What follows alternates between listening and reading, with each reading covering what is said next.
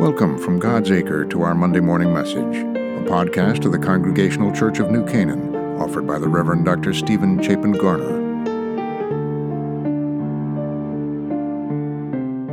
In Matthew chapter 6, 22 through 23, we read Jesus saying, "The eye is the lamp of the body. So if your eye is healthy, your whole body will be full of light. But if your eye is unhealthy, your whole body will be full of darkness. And then if the light in you is darkness, how great is the darkness?" If you think about it, it's kind of interesting what catches our eye. I mean, silly things like when we're considering purchasing a car, suddenly we see similar vehicles on the road everywhere we go. When we hear about a viral video or a tweet or a Facebook post, we go online and watch and add to the views.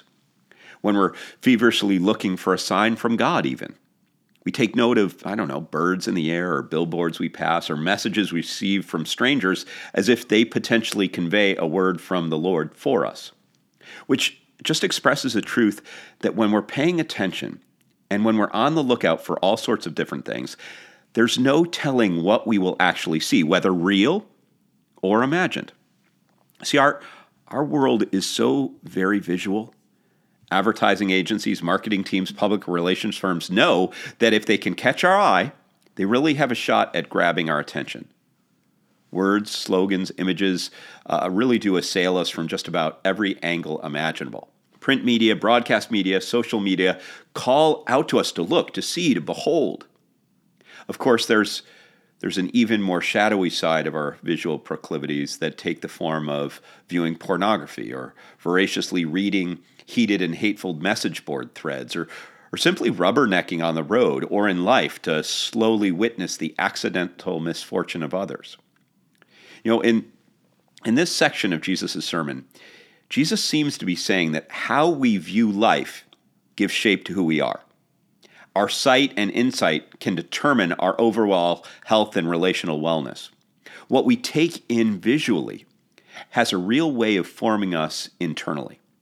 If our eyes are healthy, meaning that we look upon that which is good and holy and redemptive, somehow God's light shines through us. If we focus on that which is unhealthy, that which is sinful and divisive, the light within us is diminished until darkness overtakes us and engulfs our lives. We were made to be a lamp of God shining forth into the world. We are not formed to perpetuate the darkness that existed before creation. So, the question I hope you will take some time to consider is simply this: what kinds of things tend to catch your eye? And for the upcoming week, as a practice, be mindful and discriminating about what you look at and what you view. So instead of endlessly surfing the internet and social media, choose instead to read a good and inspiring book. Instead of shopping on a street full of alluring signs that encourage consumption, take a quiet walk in the woods and behold God's creation. Instead of looking covetously at all your family, friends, and neighbors and all that they have, pause.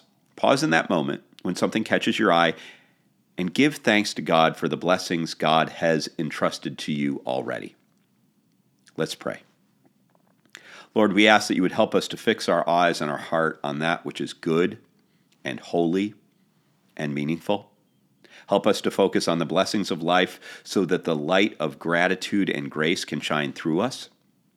Keep our eyes, Lord God, from darkness and help us to view life as you do, with love, hope, and faith. In your name we pray. Amen. To learn more about the Congregational Church of New Canaan and to connect with the messages and the ministries of our church, visit us at www.godsacre.org. God bless you, and have a wonderful week.